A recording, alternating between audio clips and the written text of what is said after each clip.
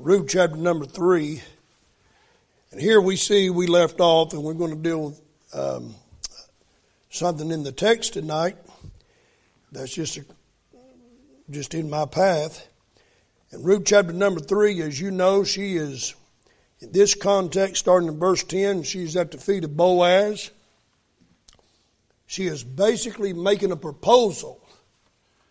And I know that's against our thinking. But she's getting the ball rolling more and more into this direction. It's almost like she's got to know now, or sometime in the very near future, can I be the next Mrs. Boaz? Where are we going with this twitching of an eye, wink of the eye, and smile, and extra corn on the side, and handfuls on purpose? Where are we going with this, Mr. Boaz? That's her thought there. And I'm sure she's been very reverent and trying not to be so froward. But verse 10, she's at the feet of Boaz, and she makes that request in verse 9. He said, "Who art thou?" She answered, "I am Ruth thy handmaid. Spread therefore thy skirt over thy handmaid, for thou art a near kinsman." So that's just an easy and a great way for her to say, I'm available. I know you're available. I want us to be married. I'm just trying to take this to the next level and put the ball in his court. And he said, "Blessed be thou of the Lord, my daughter, for thou hast shown more kindness in the latter end than at the beginning, insomuch as thou followest not young men, whether poor or rich." So when he says to her, "Blessed be thou of the Lord," he's already talked about how he's already observed her newfound faith in the Lord. If you look at chapter 2 and verse 12, he's speaking to her. He says, "The Lord recompense thy work, and a full reward be given unto thee of the Lord God of Israel, under whose wings thou art come to trust." So he has seen her process. He has seen her growth. He has seen her accept the Lord's grace, and he has seen her begin to grow in the grace and the knowledge of the Lord. He has seen her faith with Naomi, and he says in chapter 3 verse 10, "Blessed be thou of the Lord." God's blessed you, Ruth, and I see that God's blessed you, and there's no doubt he knows God's using him to be able to be an extra blessing to her. And he says, "For thou hast shown more kindness in the latter end than at the beginning." The beginning is the first day that she came in to Bethlehem, Judea. The beginning can go as far as back when she told Naomi, "I'll lodge where you lodge. I'll go where you go. Your people to be my people. Your God to be my God." And she has shown more kindness now at the end than at the beginning. She's not bitter at Naomi. She's not bitter at this other country. She's not bitter of this other city. She's not bitter at this next culture that she's come into. Actually, her newfound faith is causing her to be more sweeter and more kind. That's exactly what the Lord will do for you. The Lord will take some old poor, wretched, poor, miserable, blind sinner, amen, and save them and put the Holy Spirit on the inside of them, and then take a mean old man or a mean old woman, amen, and save them and clean them up and make them sweet and kind, amen. And so that's what the Lord will do. And so she's kind in the latter end than at the beginning, insomuch as thou followest not young men, whether poor or rich. So her kindness at the end is not just wishing now to go to Bethlehem, Judea, not just wishing to stay there, not just wishing to be with Naomi, but her kindness at the end now is to be his wife. And so she is, and of course not just the reason why she didn't go after the young men. Those were not the descendants, if you will. They were not in the family tree of Elimelech, her father-in-law. So she knew she would have been out of bounds to go with anyone else other than her father-in-law's lineage. And the next time we get in the book of Ruth, we'll tell you a little bit more why that is, why Boaz can be a near kinsman redeemer, and what makes him so qualified to do so. But look at verse number 11. He says, "Now, my daughter, fear not. she's at his feet, and she's made this proposal, so he knows now the direction he needs to go. He's getting some confirmation. He said, I will do to thee all that thou requirest. And we preached a little bit about that the last time. Now, I want you to see this. For all the city of my people doeth know that thou art a virtuous woman.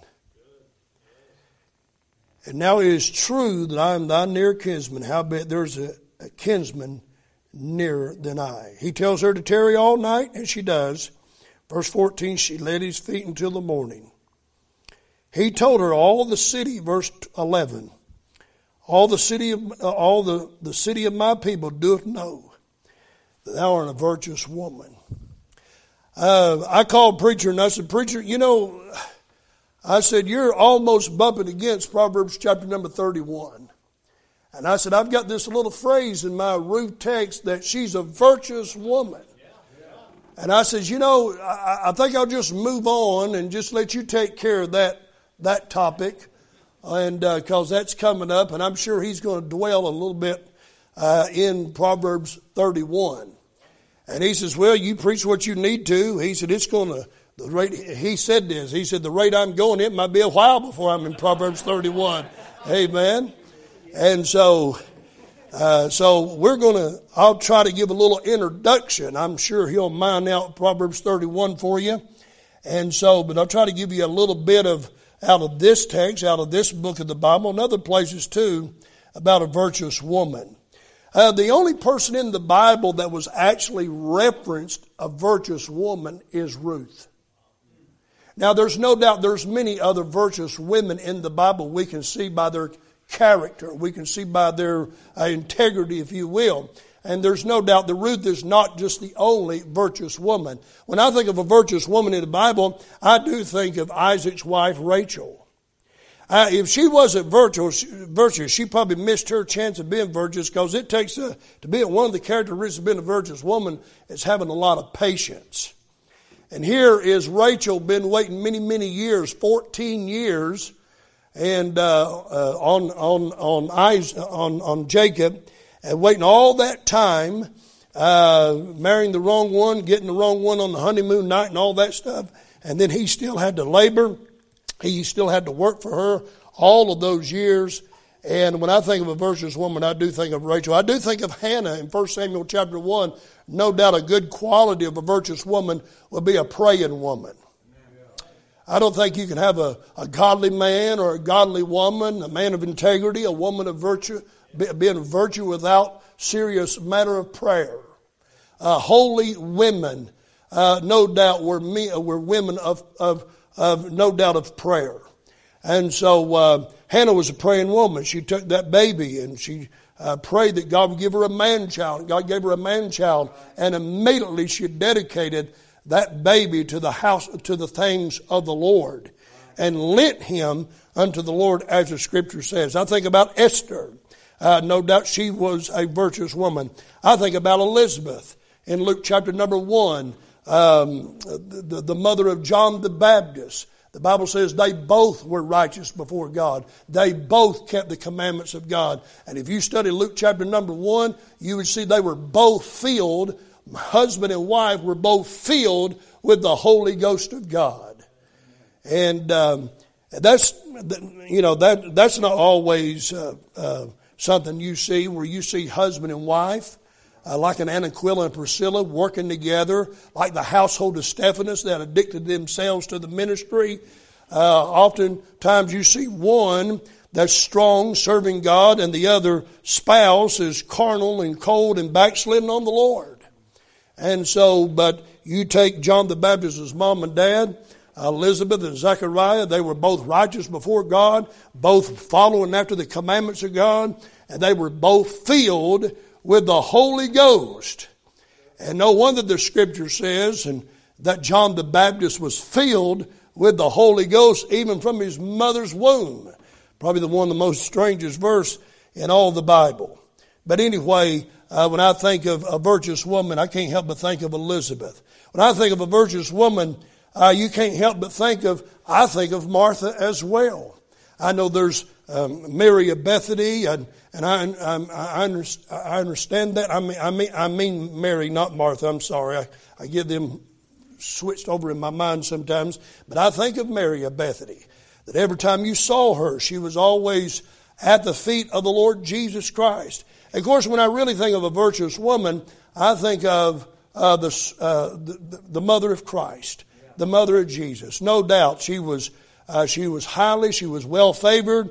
God didn't just choose any young lady to bring in the Son of Man, the Son of God, the King of Kings, the Lord of Lords into the world. He chose a young lady that was pure and clean and right. That was no doubt a virtuous woman, even at a young age, to bring the Son of God into the world.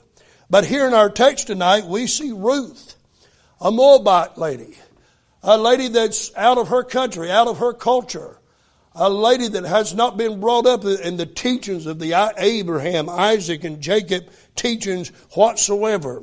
A lady that hasn't been familiarized with all the things of Bethlehem, Judea, as she would normally be accustomed to. And no doubt she, as we've said all along, she's a Gentile, and she's a picture of the Gentile bride that is seen in the New Testament. And we know that that Boaz is a picture of Christ there with Boaz. And so when you look at the famous verse, who can find a virtuous woman, her price is far above rubies, Proverbs 31 verse 10, you can actually turn that around and say, who can find a virtuous church for a price as far above rubies? You've heard Brother Farley talk about Brother Jack Wood, his father-in-law that pastored many years at Shady Acres Baptist Church. And great man of God he was. But I was in the service when he preached, Miss Hannah, his last message.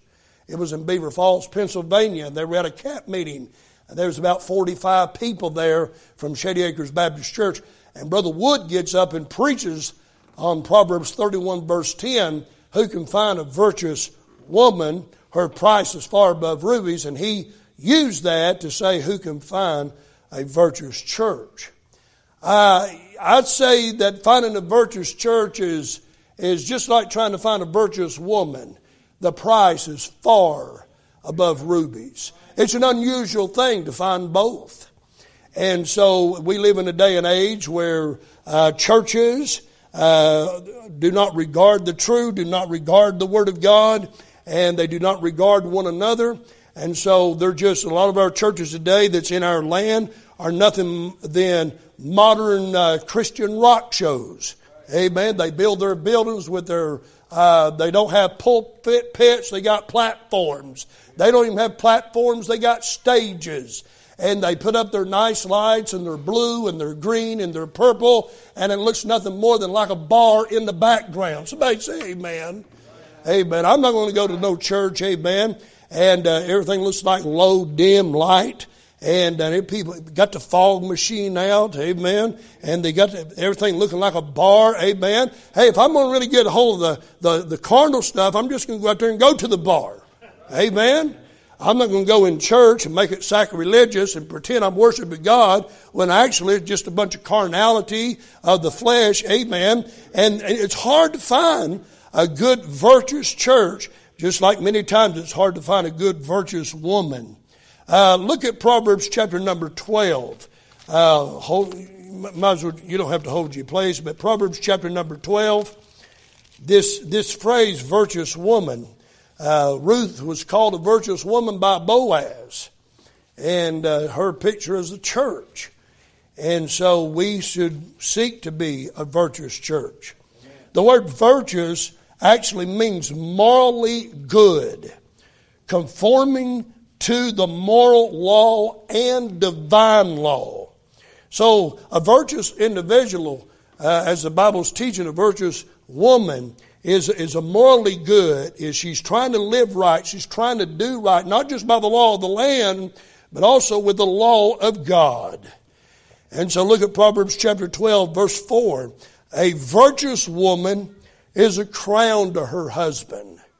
And the Bible says that she that maketh ashamed is as rottenness in his bones. So a virtuous woman here in Proverbs 12:4 is a crown to her husband. So a virtuous woman that's morally good, that is conforming to the moral law of the land, but more importantly, she's conforming to the divine law, and she's seeking the Word of God and obeying the Word of God and trying to be the person, the individual that God wants her to be. The Bible says that type of virtuous woman is a crown to her husband. I know women that are not, there's a lot of women that are not crowns to their husband. If they're crowns, they're not crowns of jewels. They're more like a crown of thorns than anything else. Amen? And so, but there's something about a virtuous woman, the Bible says, is a crown to her husband. Hold your place there, but look at 1 Peter 3:4. I got to looking at that word crown. Look at 1 Peter chapter 3, verse number 1. Chapter 3, verse number 1. Now, ladies, if you're saved and born again and you have a husband that's lost, you're to pay attention to this verse. Also, if you're saved and born again and you're walking with God, you got a prayer life, you're following God's Word, you're trying to be a virtuous lady, then and you got a carnal, cold, callous, backslidden husband, you ought to still look at this verse. Look at 1 Peter chapter number 3, verse number 1. Likewise, ye wives, be in subjection to your own husband. Amen. Now, we don't like that in this 21st century that we live in, but that's what the Bible teaches us, that the wives are being subjection to their own husbands. In other words, don't be subjection to someone else's husband. Amen. You got your own husband. You got your own problem. Amen. You got your own better half. So you're to be in subjection unto your own and not somebody else's. And that if any obey not the word, speaking to the husband, they also may without the word be won by the conversation of the wives. So there is a wife that has a husband that's obeying not the word of God, and the way she can win him is by the lifestyle and by the holiness and the godliness of being a virtuous woman. Virtuous women has the ability to lead their lost husbands to the Lord. They also have the ability to help their carnal husband as well in the good fight of faith. And verse 2, while they, the lost man, or the man that's obeying not the word, while they behold your chaste conversation, that word chaste is pure. That is your virtue. While they behold your chaste conversation coupled with fear. So there's an honor, there's a respect there. Even you being subjected to him. And I've heard women say, well, if he would just love me, I could be more subjected to him. I would understand that. But whether he loves you or not, you're still to be subjected unto your own husband. And while they behold your chaste conversation coupled with fear. So your conversation to your husband, your conversation to your lost husband that doesn't obey the word of God is to be a pure speech. It's to be a clean speech. It's to be a chaste speech. It's not to be a speech of contempt. Amen. It's not to be a speech of complaining and bickering. Amen. Because the book says that if you're in a house with a woman that's contentious, that it's better for that man to dwell on the rooftop than in the side with a brawling woman. Amen. And so God doesn't want women to brawl. Well, amen. He don't want you to, open your mouth and let every word fly out and tell your husband everything that you're really thinking. And while they behold your chaste conversation coupled with fear, I was talking a pastor some years ago, and we were talking about Brother Chuck Coffey. And Brother Chuck Coffey, of course, you knew him. He came here and preached. Of course, he was a military man, served several terms in the Vietnam War. He was a man's man, but his wife was saved before he was. I remember Brother Coffey, he said his wife was a godly woman before he got saved. She loved the Lord, lived the Lord. Of course, she was saved. He said he would come home and he'd be drinking and what have you, and she'd have dinner made. Are you listening? She'd have dinner made, and he would just take that meal and just throw it up against the wall. I told that story one time to one pastor's wife, and she said, if he'd have done me that way, it'd have stayed there until he took it down, until he cleaned that wall. Well, that's not very virtuous, is it? But anyway, Brother Chuck Coffey said he would throw that food against the wall, and then he'd say, now woman, you fix me something else. Now I know we don't like hearing that, but she wouldn't murmur. She wouldn't complain. She would, I'm sure, with broken heart and confusion and with heavy heart and emotions running high, she would cling that and then prepare her something for her husband that he wanted.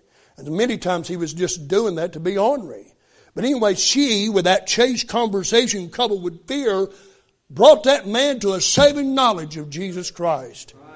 And then, man, they had a great marriage. He became a great evangelist, went all over the world, saw scores of people saved, lives changed.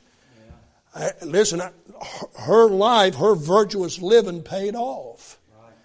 And so while he beheld your chaste conversation coupled with fear. Now, I'm trying to connect this right here, verse 3 and 4, about the virtuous woman is a crown to her husband. Look at verse 3, who's adorning. You see that? If you wore a crown in your head tonight, that would be an adorning. That would be a decoration, if you will. And ladies, if you're a virtuous woman, you're a decoration. You're a crown. You're adorning yourself for him. Whose adorning led not to be that outward adorning of the plaiting of the hair or the wearing of gold or a putting on of apparel, but let it be the hidden man of the heart, and that which is not corruptible, even the ornament. Now there's ornament, ornament. They put ornaments on the hood of the car. And if you got one, if you got a Mercedes-Benz, you want that ornament there. If you have a Jaguar, you want that Jaguar ornament there. Amen. You're like, look at my Jack. Now I grew up in West Virginia. Ornament. We like, Brother King, we like them old Bulldog. Mack trucks was everywhere hauling coal. I mean, they run up and down the road constantly, and that ornament, that Bulldog ornament for the Mack truck was mounted right on the hood of those trucks. And man, I remember one time somebody gave my dad one, and man, we just like looking at it, holding it. It was a nice, boy, I'm redneck, ain't it? I think one time we took that ornament, that Bulldog ornament, it's probably a pound. I think we wrapped something around and hung it on the Christmas tree. Now, buddy, if that ain't redneck, I don't know what is. If you got a Mack Bulldog statue hanging from your Christmas tree, you might be a redneck, amen. You say, what's that got to do with anything? I'm talking about ornaments, amen. Yeah, amen. And so the crown, the virtuous woman is an adorning. She's an ornament. Verse 4 of 1 Peter 3, even the ornament of a meek and quiet spirit. I'd say that right there is the characteristic of the virtuous woman. Learn how to be meek. Learn how to be humbled. Learn how to be quiet spirit. When Miss Ruth got at the feet of Boaz, she wasn't being boisterous and loud, stomping around. Hey, old man, you wake up. I got something to talk to you about. Amen. She was very humble. She was very reverenced. She was very meek and quiet spirit. You say, well, Brother Gibson, I'm just not made that way. Well, get that way. Amen. Get in the Word of God and read the Word of God and ask God, Lord, I'm just one of these women that just likes to go nuts and talk and ratchet jaw all the time and give my husband a little hell on earth. Amen. Hey, just ask the Lord, will you change me so I can be this meek and quiet spirit woman that I need to be? Lord, would you help me to be a virtuous woman? Are we having fun tonight? Even the ornament of a meek and quiet spirit. Now watch this, which is in the sight of God, not the sight of man, a great price. So God looks down from heaven. He sees a lady that's a virtuous woman, that's meek and quiet spirit, and being subjected unto her own husband, even when he's lost. He said that's pleasing. That's an ornament. That's a crown to her husband. That is that's decorative. And in the sight of God, that's a great price. And it gets me back to 1 Corinthians, Proverbs 31 verse 10. Who can find a virtuous woman? Her price is far above rubies. I was looking at, I was looking at Ruby, but that don't sound right. Are y'all okay? I pulled up, what's the most expensive ruby on the earth? Of course, if you find a ruby, you didn't stumble over it. You went looking for it. And you young men, once again, talking to the left side and anybody else that's, not married. The Bible says, he that findeth a wife findeth a good thing. She's just not going to fall in your presence. That ruby is not just going to fall and you're going to just be out playing ball one day and you're going to say, well, there's a ruby. Let me go take that to the pawn shop and get some money. Who can find a virtuous woman? You're going to have to go to a certain place and you're going to have to find her. I'll tell you where you're not going to find her. You're not going to find her at Joel's Pool Hall. You're not going to find her at the disco hall. You're not going to find her at the red light district. You're not going to find her at 2 o'clock in the morning walking Main Street. Amen. I tell you what, if you stay clean, if you stay right and keep your eyes on the Lord, you just may find her right here in the house of the Lord. Amen. But anyway, let me try to give you something else here, but anyway, he said it's an ornament, and he said in verse 5 of 1 Peter chapter 3, verse 5. I was going to tell you about the ruby. The ruby, I looked up how expensive it was, and back in 2015, an expensive ruby sold. It's called a sunset ruby. It sold for $30.4 million. $30 million it sold for. And the Bible says if you find a virtuous woman, her price is far above rubies. Now, you don't have to answer this out loud, but I wonder how many men in this room think their woman, their wife is worth $30.4 million. Amen, brother. He can even call his wife Fred and she's good with it. Amen. I know he's got something better than a ruby. Amen. I called my wife Fred. She'd hit me in the head. Amen. Real quick, and rightly so. No offense now. Amen. But anyway, $30.4 million for that highest prize ruby. He said it'd be a rare thing. Yes, it would. And to have a virtuous wife, a virtuous woman, is a prize that's far above ruby. If you look at 1 Peter chapter 3, which I'm still there in verse number 5, after this manner, talking about the manner of verse 1, verse 2, verse 3, verse 4 that we've been reading, and after this manner in the old time. Isn't that not where we are in Ruth chapter number 3? We're in the old time. And he said, in the old time, are you watching it? The holy women. Hey, if I was going to say what a virtuous woman was, there's a lot of things in this chapter, 1 Peter chapter 3, that you can put on a virtuous woman, but no doubt she's a holy woman. You say, what's a holy woman? A woman that's filled with the Holy Ghost. Same thing with a holy man. Will be a man that's filled with the Holy Ghost. Amen. I tell you what, a person that's filled with the Holy Ghost is going to look different, talk different, speak different, act different. Amen. Going to obey the Word of God, and they're going to obey the authority that's over them. All right, look at verse 5 again. For after this, the manner in the old time, the holy women also who trusted in God. Isn't that what Ruth is doing? She doesn't look at herself as a holy woman. She doesn't look at herself as being this meek and quiet spirit woman that she's developing into that could be a pearl of great price in the sight of God. She doesn't realize that. God is molding her and making her and going to use her.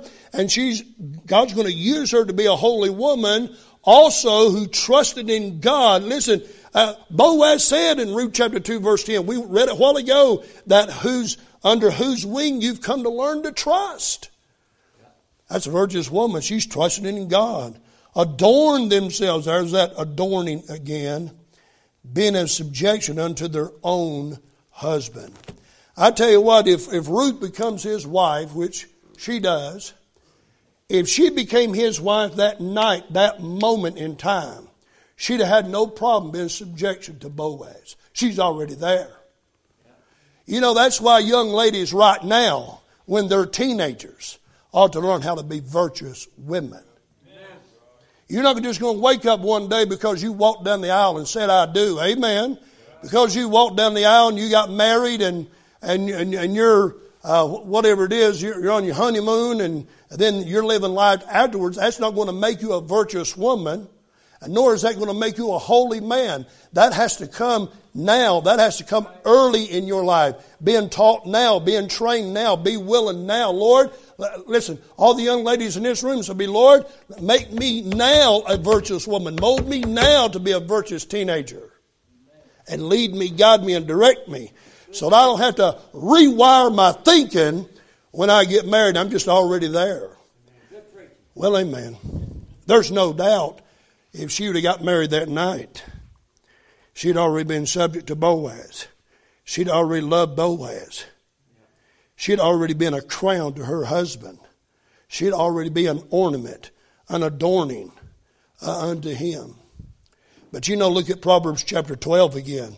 You know, I might be stuck in this virtuous woman for a while. You wait till Pastor gets to Proverbs 31. We'll watch carefully how many women start missing the service during that chapter. But look at Proverbs chapter 12, verse number 4 again. A virtuous woman is a crown to her husband, but watch this. But she that maketh ashamed is as rottenness in his bones. I've seen folks in marriages, and of course we've seen it both ways, that they're just rottenness. There's not any virtue there. There's not any crown there. There's not any honor there. There's not any respect. There's not any glory there. It's just all embarrassing. It's all being ashamed. And if a virtuous woman is not a crown to her husband, but she can very well be the opposite, but she that maketh ashamed, embarrassing him, shaming him, always talking derogatory toward him. Amen. Ladies, let me tell you something. You got to let that man lead. Amen. I know many times you think this is a better idea, and it probably is. Oh, he don't see it the way I see it, and he probably don't. Oh, this will be, and you know, Proverbs 31 lady does talk about having wisdom. She opened her mouth and speaks wisdom. She's not opening her mouth and speaking a lot of foolishness like Job's wife. Amen. When she opens it up, she's speaking wisdom. And what is wisdom? Truth, the Word of God. There's no doubt she's speaking the truth of God. And there is no doubt there's times that wives have better intuition or they have a better thought. Amen. But at the end of the day, it's that man that's the head of his house. It's that man that's the head of his wife. Christ ought to be the head of our home, and the man, the husband, is the head of that wife. And if he makes a foolish decision, you know what your job is not to tell him, hey, dummy, I knew you was going to do that. I told you not to do that. Oh, you all right?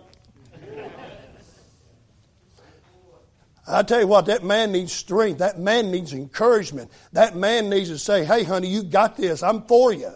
And then if he falls flat on his face, you still be there with him, amen. You still care for him. You still love him. You still show him it's going to be all right. Yeah, amen. But if you chide on him, and if you start that chainsaw, that's what I called it in St. Lucia. My daddy used to say, now your mom's got that ratchet jaw going. Now my dad was a lost man. And my dad called it a ratchet jaw, chainsaw. Now, if you get that going, ladies, I'm going to tell you what, that ain't going to do any good. You've been married to him long enough, you can tell him what to do. He ain't going to do it. You got to let him lead, guide, and direct, and pray that God would aid him and show him what he needs to do. Well, amen. Otherwise, you don't want to make it a shame and be a rottenness to his bones. No. I tell you, I've been on the road and been in and out of churches, and I don't know, I've preached in probably over 400 churches, mainly because I was a missionary at one time and all that. But there was nothing more disturbing. Are you listening? There was nothing more disturbing than walking into a church. Pastor and his wife standing there. And I say, hey, Pastor, what time we eating? And she say, 5 o'clock. Pastor, where am I staying at? I'll tell you where you're staying. You're staying at the Super 8 Motel down on exit 351. And I couldn't ask him nothing. Are we okay tonight? I couldn't ask that pastor anything without her clearing her throat and wanting to do all the talking. I just want to say, hey, you know what? You just need to shut up. And let this man talk. And let this pastor that invited this missionary in, let him talk. Well, amen. Yeah, I know it's not shouting time now. But be a crown to your husband. I'm going to bring it to a close. I didn't even get out of the introduction. I would say the characteristic. We went over some characteristics of a virtuous woman. And I tell you what, let's just turn over real fast for the next 3 minutes. We'll look at this. I've got some stuff out of the book of Ruth that she's a virtuous woman. But look at just look at skimming the book of Proverbs with me.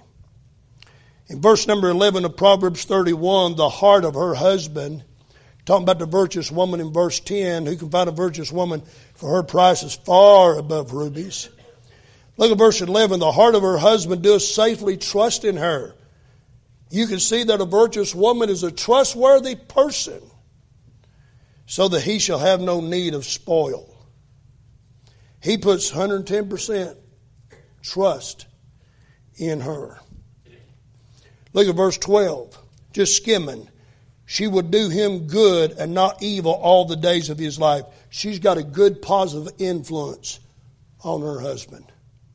She's not trying to be the neck that turns the head.